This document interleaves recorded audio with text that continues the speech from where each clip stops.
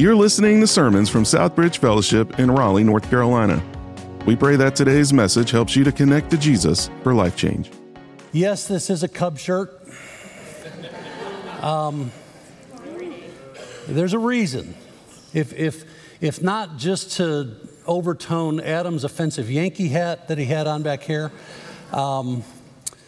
Baseball season opens this week, and that's kind of exciting to me. But the other reason that I thought it was so appropriate is to talk about disappointment. So, you know, have you ever gotten excited about something at the start, but then it just doesn't finish well? Usually by like January 2nd, right? All these great ideas at the start of the year, but then all of a sudden, well, it just didn't go as planned. And Henry Wadsworth Longfellow, a great poet, died about 141 years ago Friday, as a matter of fact, for those that care. Great is the art of beginning, but greater is the art of ending. Pretty profound, right? I don't think he made that up.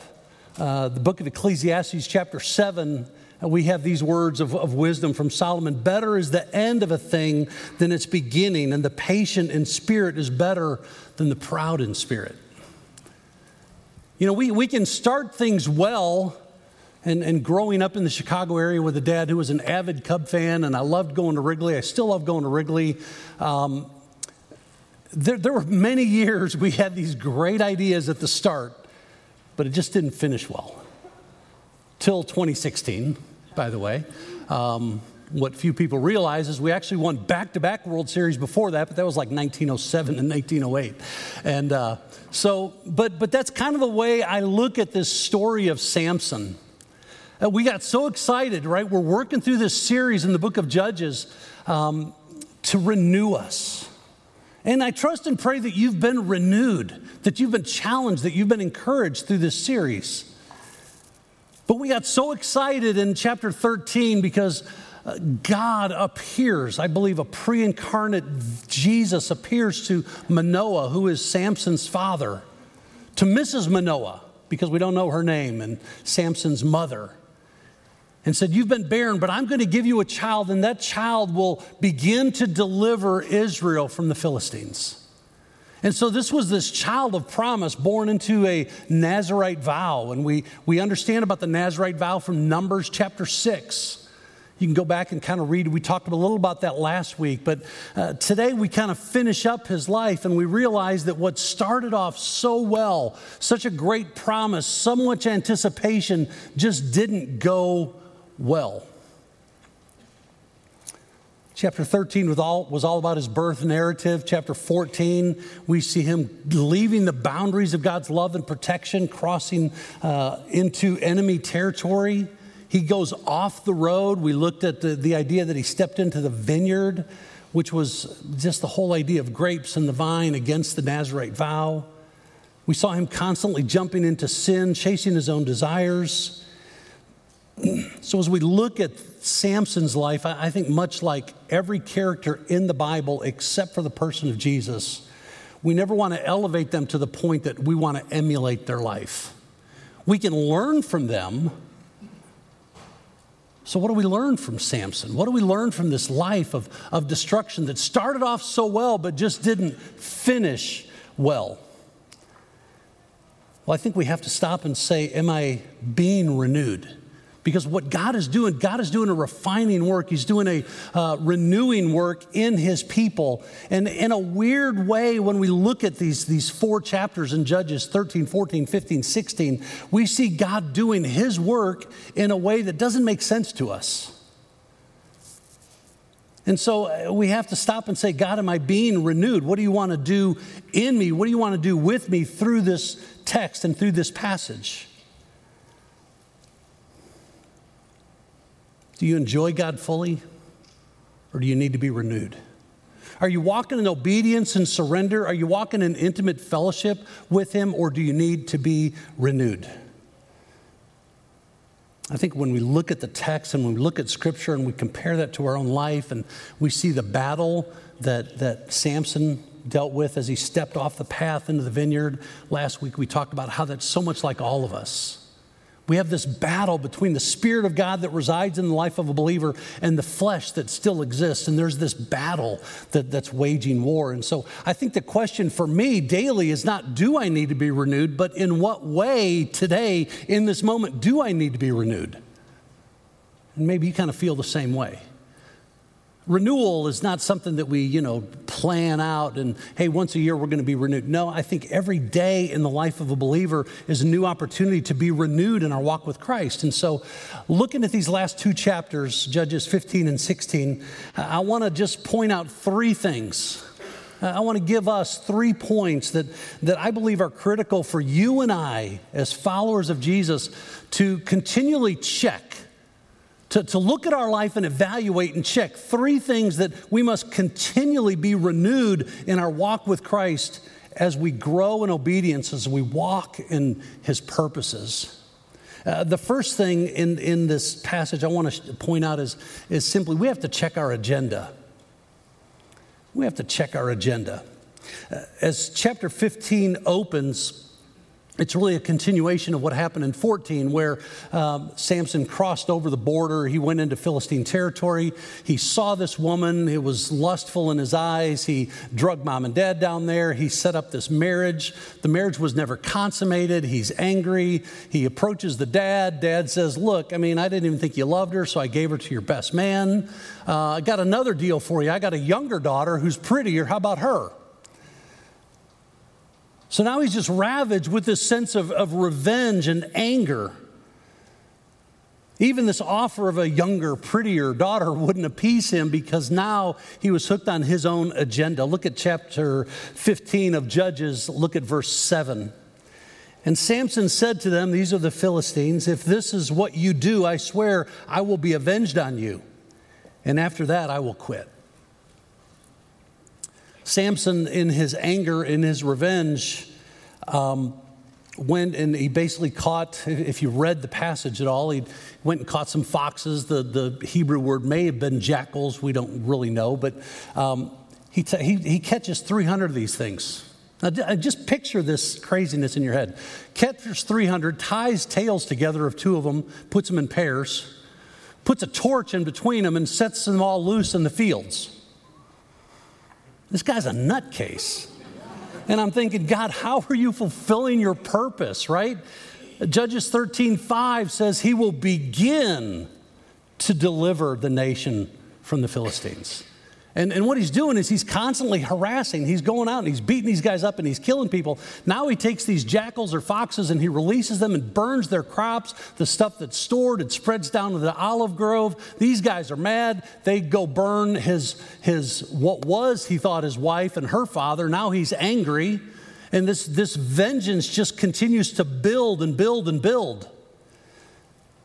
Judges 15, moving down into chapter 11, if we just look at the last of that, and this is as he's interacting with Israel, he says, as they did to me, so I have done to them. And what you hear in his language is he's running a personal agenda here.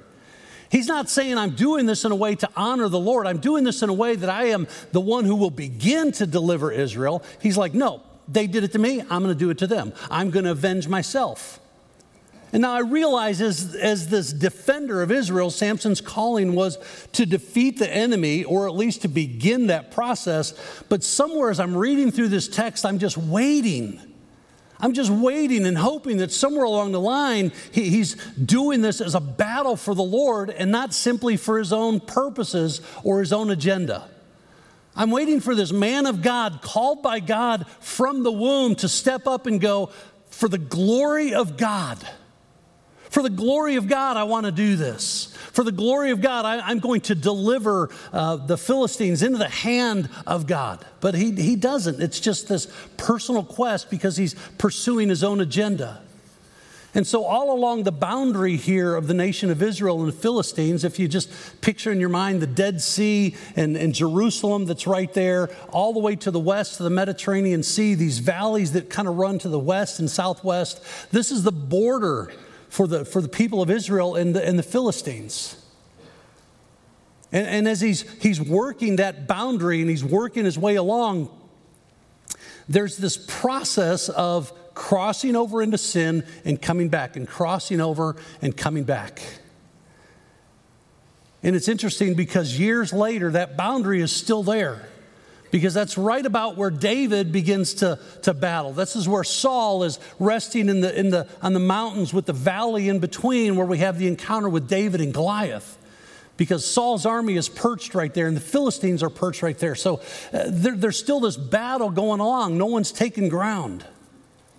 And it's in that same little area within that general vicinity that we see David later in 1 Samuel 17. And I just want to contrast the language and the agenda between Samson and David.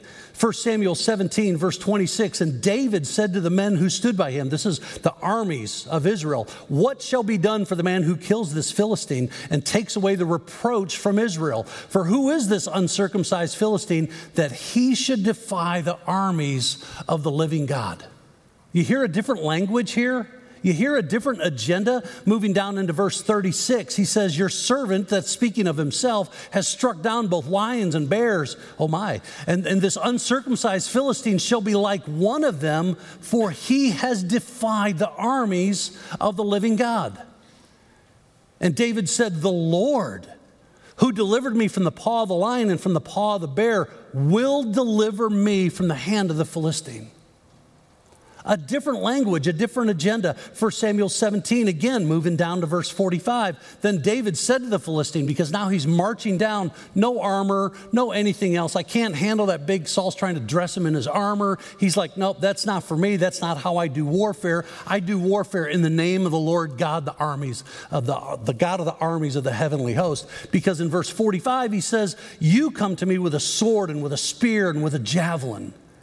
But I, listen to David's language. I come to you in the name of the Lord of hosts, the God of the armies of Israel, whom you have defied.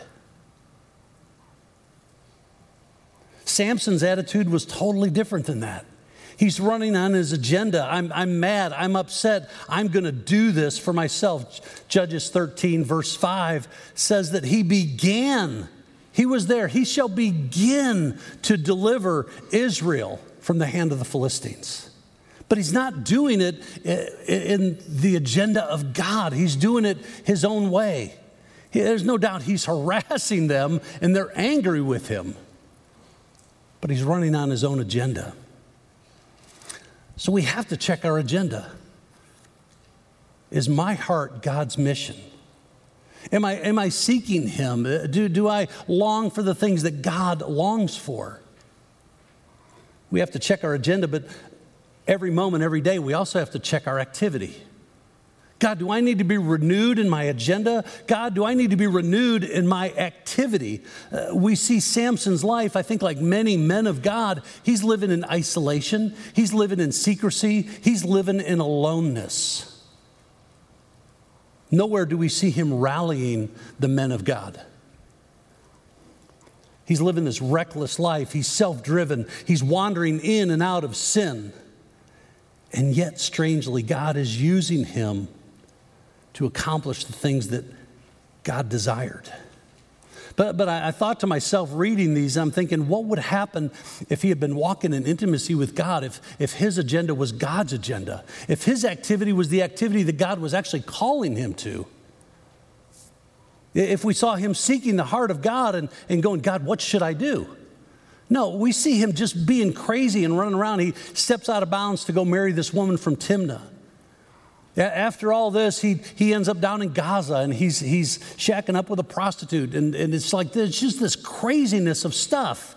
He then is back in his own area, and he sees this woman named Delilah, and he's just constantly driven by the desires of his flesh. His activity is sinful. He's being drawn constantly to his sin nature.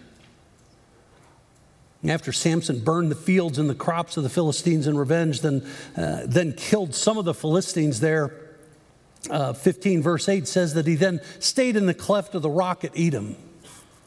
And then when we pick up in verse 9 of Judges 15, it says, then the Philistines came up and encamped in Judah and made a raid, on Lehi. And the men of Judah said, why have you come up against us? And they said, we have come up to bind Samson. to do to him as he did to us. Here's just this constant revenge. Verse 11, then 3,000 men of Judah went down to the cleft of the rock of Edom. Now, just stop here for a second. The Philistines come up, they approach the men of Judah. Hey, why are you invading us? We came to bind Samson. We came to get Samson. 3,000 men rallied to go get Samson. Now, strangely enough, this is the only time during Samson's judgeship do we see an army develop. And that's to go get their own guy. What kind of leader has he been?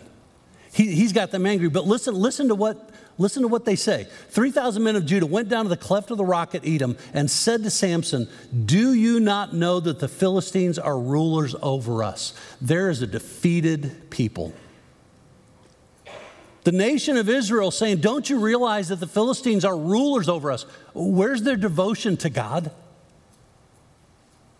All Samson has shown them is that his activity is just all by himself. He's just this lone rider out there doing his own thing. He's not rallying the people at all. Verse 12 says, and they said to him, we have come down to bind you, that we may give you into the hands of the Philistines. And Samson said to them, swear to me that you will not attack me yourselves. And they said to him, no, we will only bind you and give you into their hands. We will surely not kill you. So they bound him with 2 new ropes and brought him up from the rock. I think in some weird, strange way, this was a heroic act by Samson. Because he knew that he could probably take these guys. Why would they take 3,000 men to approach one guy?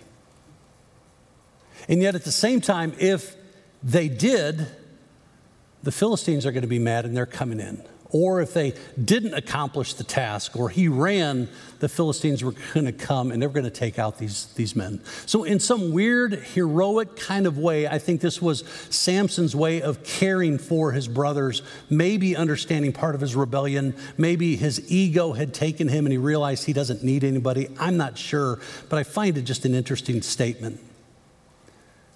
But also realize in this moment, with his activities being what they are, it's difficult to be a leader if you have no followers.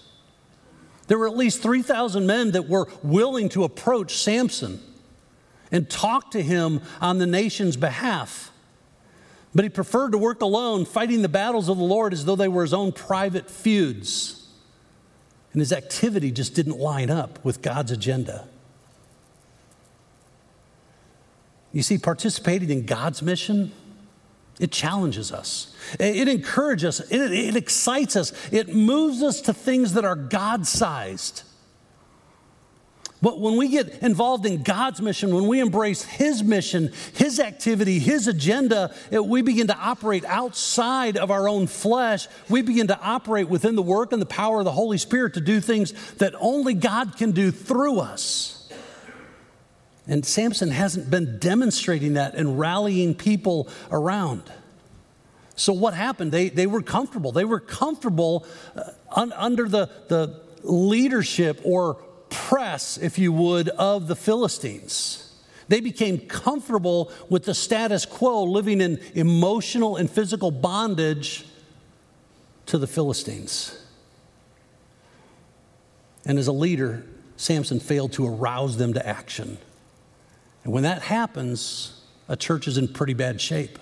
I remember several years ago, just a great quote from Tom Rainer, and this has stuck with me through the years. He simply said this. He said, when the preferences of a church or church members are greater than their passion for the gospel, the church is dying. I want you to just sit in that thought for a moment. Think about our agenda that needs to be checked. Think about our activity that needs to be checked. When the preferences of church members, my desires, my activities, my agenda, are greater than their passion for the gospel, the mission of Jesus, the church is dying. Let us never be that church. Amen? Let us never be that church. When the men of Judah learned that the Philistines wanted only to capture Samson, they offered to help. They said, hey, we'll help with that. Verse 14 tells us that by the Holy Spirit, Samson broke those ropes easily. He picked up a relatively fresh, new jawbone of a donkey, and he slew the Philistines, about 1,000 that were right there. But here's what I wondered. Here he is, he's easily breaks these bonds, he slays these guys, and then strangely enough, he writes a poem on the heels of that. This guy had to be quirky, am I right? Hey, let me just whoop 1,000 guys with the jawbone of a donkey, and then let me write a poem about it. He wrote a riddle back in chapter 14. It's like, this guy's just a cut-up. He's sort of weird. He's sort of quirky. But then I'm thinking, here's Samson. He picks up this jawbone. He's fighting and killing 1,000 Philistines.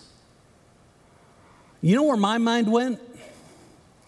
What are those 3,000 guys doing standing there watching him fight?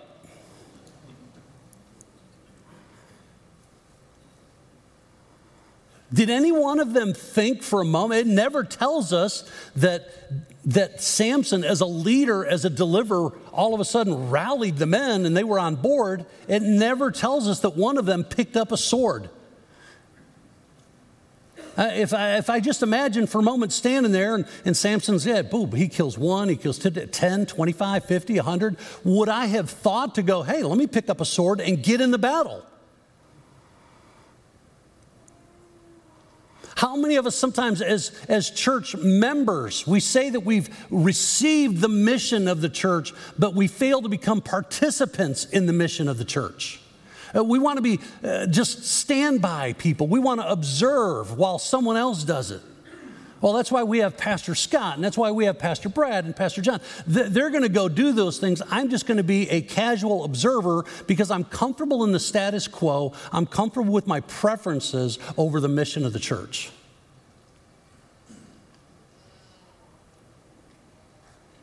It never tells us they did anything. Our activity, we just tend to watch others fulfill the mission. But yet what God calls us to is His agenda and His activity. We need to pick up a sword of truth. Be responsible for the time, treasure, truth that God entrusts to us. Not simply hope that someone else is going to share the hope and the love and the grace of Jesus, but to actually pick up the sword of truth and do it for ourselves. Praise God, I trust and pray that you will go pick up an Easter invite. But when you do, please remember this. You're not simply inviting someone to church, you're inviting them to Jesus. The goal is not to get people in church, the goal is to get people to Jesus. So if you're going to hand it out, don't be afraid to take the initiative in the power of the Holy Spirit and pick up the weapon of truth and simply say, I'm giving this to you because I truly believe that God loves you and He is pursuing you. Not just go, hey, come hang out at my church with me because it's Easter. We need to be bold proclaimers of the truth of Christ. So we have to check constantly our agenda. We have to check moment by moment the activity of our life, and does it fit in accordance with God's mission and His purpose? The third thing that we have to look at and check all the time is our affection. Yeah, it had to be an A, right? It had to be an A. We have to check our affection. Let me begin by asking this question. Is your attitude one of intimacy with Christ and dependence on Him? Do you live with an attitude of affection that you are saying, God, I want to live in intimacy with you. I want to live in deep dependence on you. You see, we see Samson over and over in these chapters crossing the border into sin, but never once do I see him retreating and spending time with the Father. Never once in these 3 chapters that Samson is living, 14, 15, 16, do I ever see him consulting the heart of God. God, what would you have me do? God, how would you have me live? God, where would you have me go? Where would you have me not go? God, what would you have me do? What would you have me not do? God, I want to please you because you and I are in relationship with one another. I have deep affection for you. I'm living in deep dependence on you. And we never see that with him. We see him chasing the desires of his flesh, the lust of his eyes, but we never see him chasing the heart of God. We don't know him, but we know his heart. Because in his own way, he thought he was strong enough to defeat sin on his own. And yet over and over we see him giving in because he didn't realize he was wrong. He was not strong enough to withstand the schemes of the devil and the temptation of sin. He couldn't do it on his own. I think to determine Samson's affection, let's just consider for a moment his personal prayer life. Can we do that? And as we do, let me just challenge you to consider your personal prayer life. There's 2 times in these 4 chapters, and I'll narrow it down to 3 because he was only alive for 3 of the 4. There's only 2 times, and I may be wrong. I was wrong one other time. I may be wrong, so check me on this, but I only see 2 times in this passage of Scripture that Samson actually called upon the Lord. Only 2 times. It was never, God, I need you. God, I'm seeking wisdom from you. God, I love you, and I just need to know your love and your presence. It was none of that. There were 2 times. One is when he defeated the Philistines in chapter 15. Look at verse 18. And he was very thirsty. He just killed 1,000 guys while 3,000 stood and watched him. So he was very thirsty, and he called upon the Lord. And he said, now get this, you have granted this great salvation by the hand of your servant, and shall I now die of thirst and fall into the hands of the uncircumcised? What was his agenda? What was his activity? Totally self. You see, prayer speaks to the intimacy of the dependence and the relationship that we have with God. Pastor Robbie Gallaty's at Long Hollow in Hendersonville, Tennessee, and last year he preached a really powerful message, and this quote really stuck with me. He simply said this, he said, the frequency of your prayers is an indicator of your dependence on God. The frequency or lack thereof is an indicator of how dependent you are upon God. He says, what you say to God without saying a word, get this, without praying, is simply this: God, I'm good. I don't need you. I'll call you when I do. Well, God, when I need you, I'll call you. There's no dependency on him. So in this one moment when he has a need, he calls out to God. We'll look at the last time in chapter 16 as his life comes to a close. But I just find it interesting that what I don't see is a deep affection for the call and the love and the grace that God placed on his life. How's your prayer life? How's your prayer life? Consider your own intimacy with Christ. Consider your prayer life. Consider your communication with God. One of my favorite old pastors, preachers, authors is a guy named Warren Wiersbe. And he said, when God is our greatest joy, then prayer becomes more of a loving relationship than a commercial transaction. More of an intimate relationship than a commercial transaction. Is God aware of my physical needs? Of course he is. Should I take those to him? Of course I should, because it shows my dependence and reliance on him. But even more than that, I should go to him without a need. I should go to him in gratitude, thanking him. God, thank you for your love. Thank you for your grace. Thank you for Jesus. Thank you for the shed blood on the cross. Thank you for conquering death on my behalf, that I can live eternally with you. Thank you for the gift of your Holy Spirit. God, I just want to grow in intimacy with you. I want to grow in loving relationship with you. God, I'm more concerned that we are good than all my stuff is good. God, I'm more concerned that I'm conveying your love and receiving your love and grace and walking in intimate relationship with you far more than I am concerned about this stuff, because I know you love me and you got me.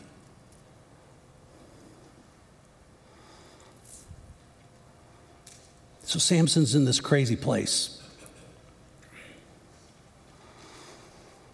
But I think even with the lack of affection, I think God will always bring us to a place of dependence on him. And that's what we see. We're introduced to Delilah, and you're probably familiar with the story. If not, I mean, she's betraying him. She's taken money from the leaders of the Philistines. And 3 times she comes to him and says, hey, why are you so strong? What's the secret of your strength? And 3 times he gives her false information. And she comes this 4th time, and he reveals the source of his strength. But I find it interesting because without the affection, I don't think Samson realized how far he was from God. And I think what I see in the text is representative of us, because sometimes we don't realize how far we are from God. Look at verse 21, chapter 16 in the book of Judges. And the Philistines seized him. Now, you got to realize 3 times, at least 3 times. The text only tells us maybe she did it a lot more. I don't know. Maybe for sake of space and time, there were more, but there's at least 3 situations. And hey, tie me with bowstrings that are, unworn, or tie me with new rope, or braid my hair in 7 things and nail it to the ground. Same phrase back in Judges 4 when Jael strikes the stake through the temple. It's the same image of nailing it to the ground. And so here he says, hey, here's what I'm going to do. And again, Delilah just yells out, hey, the Philistines are upon you. And he is he's lost his power. Verse 21, and the Philistines seized him and gouged out his eyes. There's 3 words here I think that are critical that help us understand the power of sin. Circle them or underline, gouged out his eyes. In other words, they blinded him. He was blind to sin. They brought him down to Gaza and bound him. Sin is binding, and he ground at the mill. So sin is also grinding. One commentator very perfectly put it in that way, right? That that broken point that he realized who he was and where he was and how much God still loved him. But what he didn't realize is that he was blind, bind, and grinding because of sin. He was in a bad place because of sin, and he didn't even realize how separate he was. See, sin separates us from fellowship with God. Before you come to know Christ, the Bible says you're dead in your trespasses and sin. You are spiritually dead and separated from God. Romans 6:23 says, for the wages of sin is death, which is separation. In the life of a believer, if you're a follower of Jesus and you have unconfessed sin, it creates separation, not eternal spiritual separation. It causes break in relationship. You have broken fellowship and relationship with God, which causes a separation in your relationship. Samson didn't even realize that he was broken in relationship and separated from God. Because verse 20, right before that, this is what it says. And she said, this is speaking of Delilah, the Philistines are upon you, Samson. And he awoke from his sleep and he said, get this, listen carefully. I will go out as at other times and shake myself free. I got this. I got this. But he did not know that the Lord had left him. There was a separation in his life and fellowship because of sin. And some of us this morning, there's a break. There's separation in your life because there's sin. There's unconfessed sin. You and I run on our own agenda, our own activity with no affection for God. And we are blind, we're bound, we're grinding through this life because of unconfessed sin. And God is saying there's always an opportunity for renewal. There's always an opportunity for renewal. And when you call, I'll come. That's been a repeated theme through this series, and I trust and pray that you are experiencing that kind of renewal. He didn't realize the separation that was there. He was calloused. His heart, He was running on his own agenda, his own activity. He was isolated. He was alone. He was pursuing sinful desires that were right in his own eyes. And now here he is, bound, blind, grinding the grain, enslaved in the consequences of his own making. And I don't think it's a surprise that they put him at the grinding mill. You remember what he did in chapter 15? He burned their crops. He destroyed their stuff. Wow, well, the irony now. Okay, I tell you what you're going to do. We're going to put you on the grinding mill. And he's pushing this wheel over and over and over, blind, bound, pushing this wheel. And I think for the first time in Samson's life, he realized he needs a Savior. See, he was born privileged. We talked about this last week a little bit. You can't inherit salvation. I think for the first time, he realized, I'm messed up. I'm messed up, and this is his moment of renewal. We don't know how long he was there, but I'm telling you what, it wouldn't take long for him to realize this situation is unlike anything he'd ever experienced in his life. Because he's never been vulnerable physically. He's never been conquered physically, and now here he is. And I believe while he's pushing that grinding mill, hours, days, weeks, we have no idea. I believe that was the moment God was drawing him close. He was probably confessing things. He was probably asking God even for a last opportunity to defeat the enemy. But God is always pursuing. He's always seeking renewal. So in verse 28, it's kind of interesting. Then Samson called to the Lord. This is his second time. This is the second prayer that I see where he actually calls to the Lord and said, "O Lord God, please remember me and please strengthen me only this once, O God, that I may be avenged on the Philistines for my 2 eyes."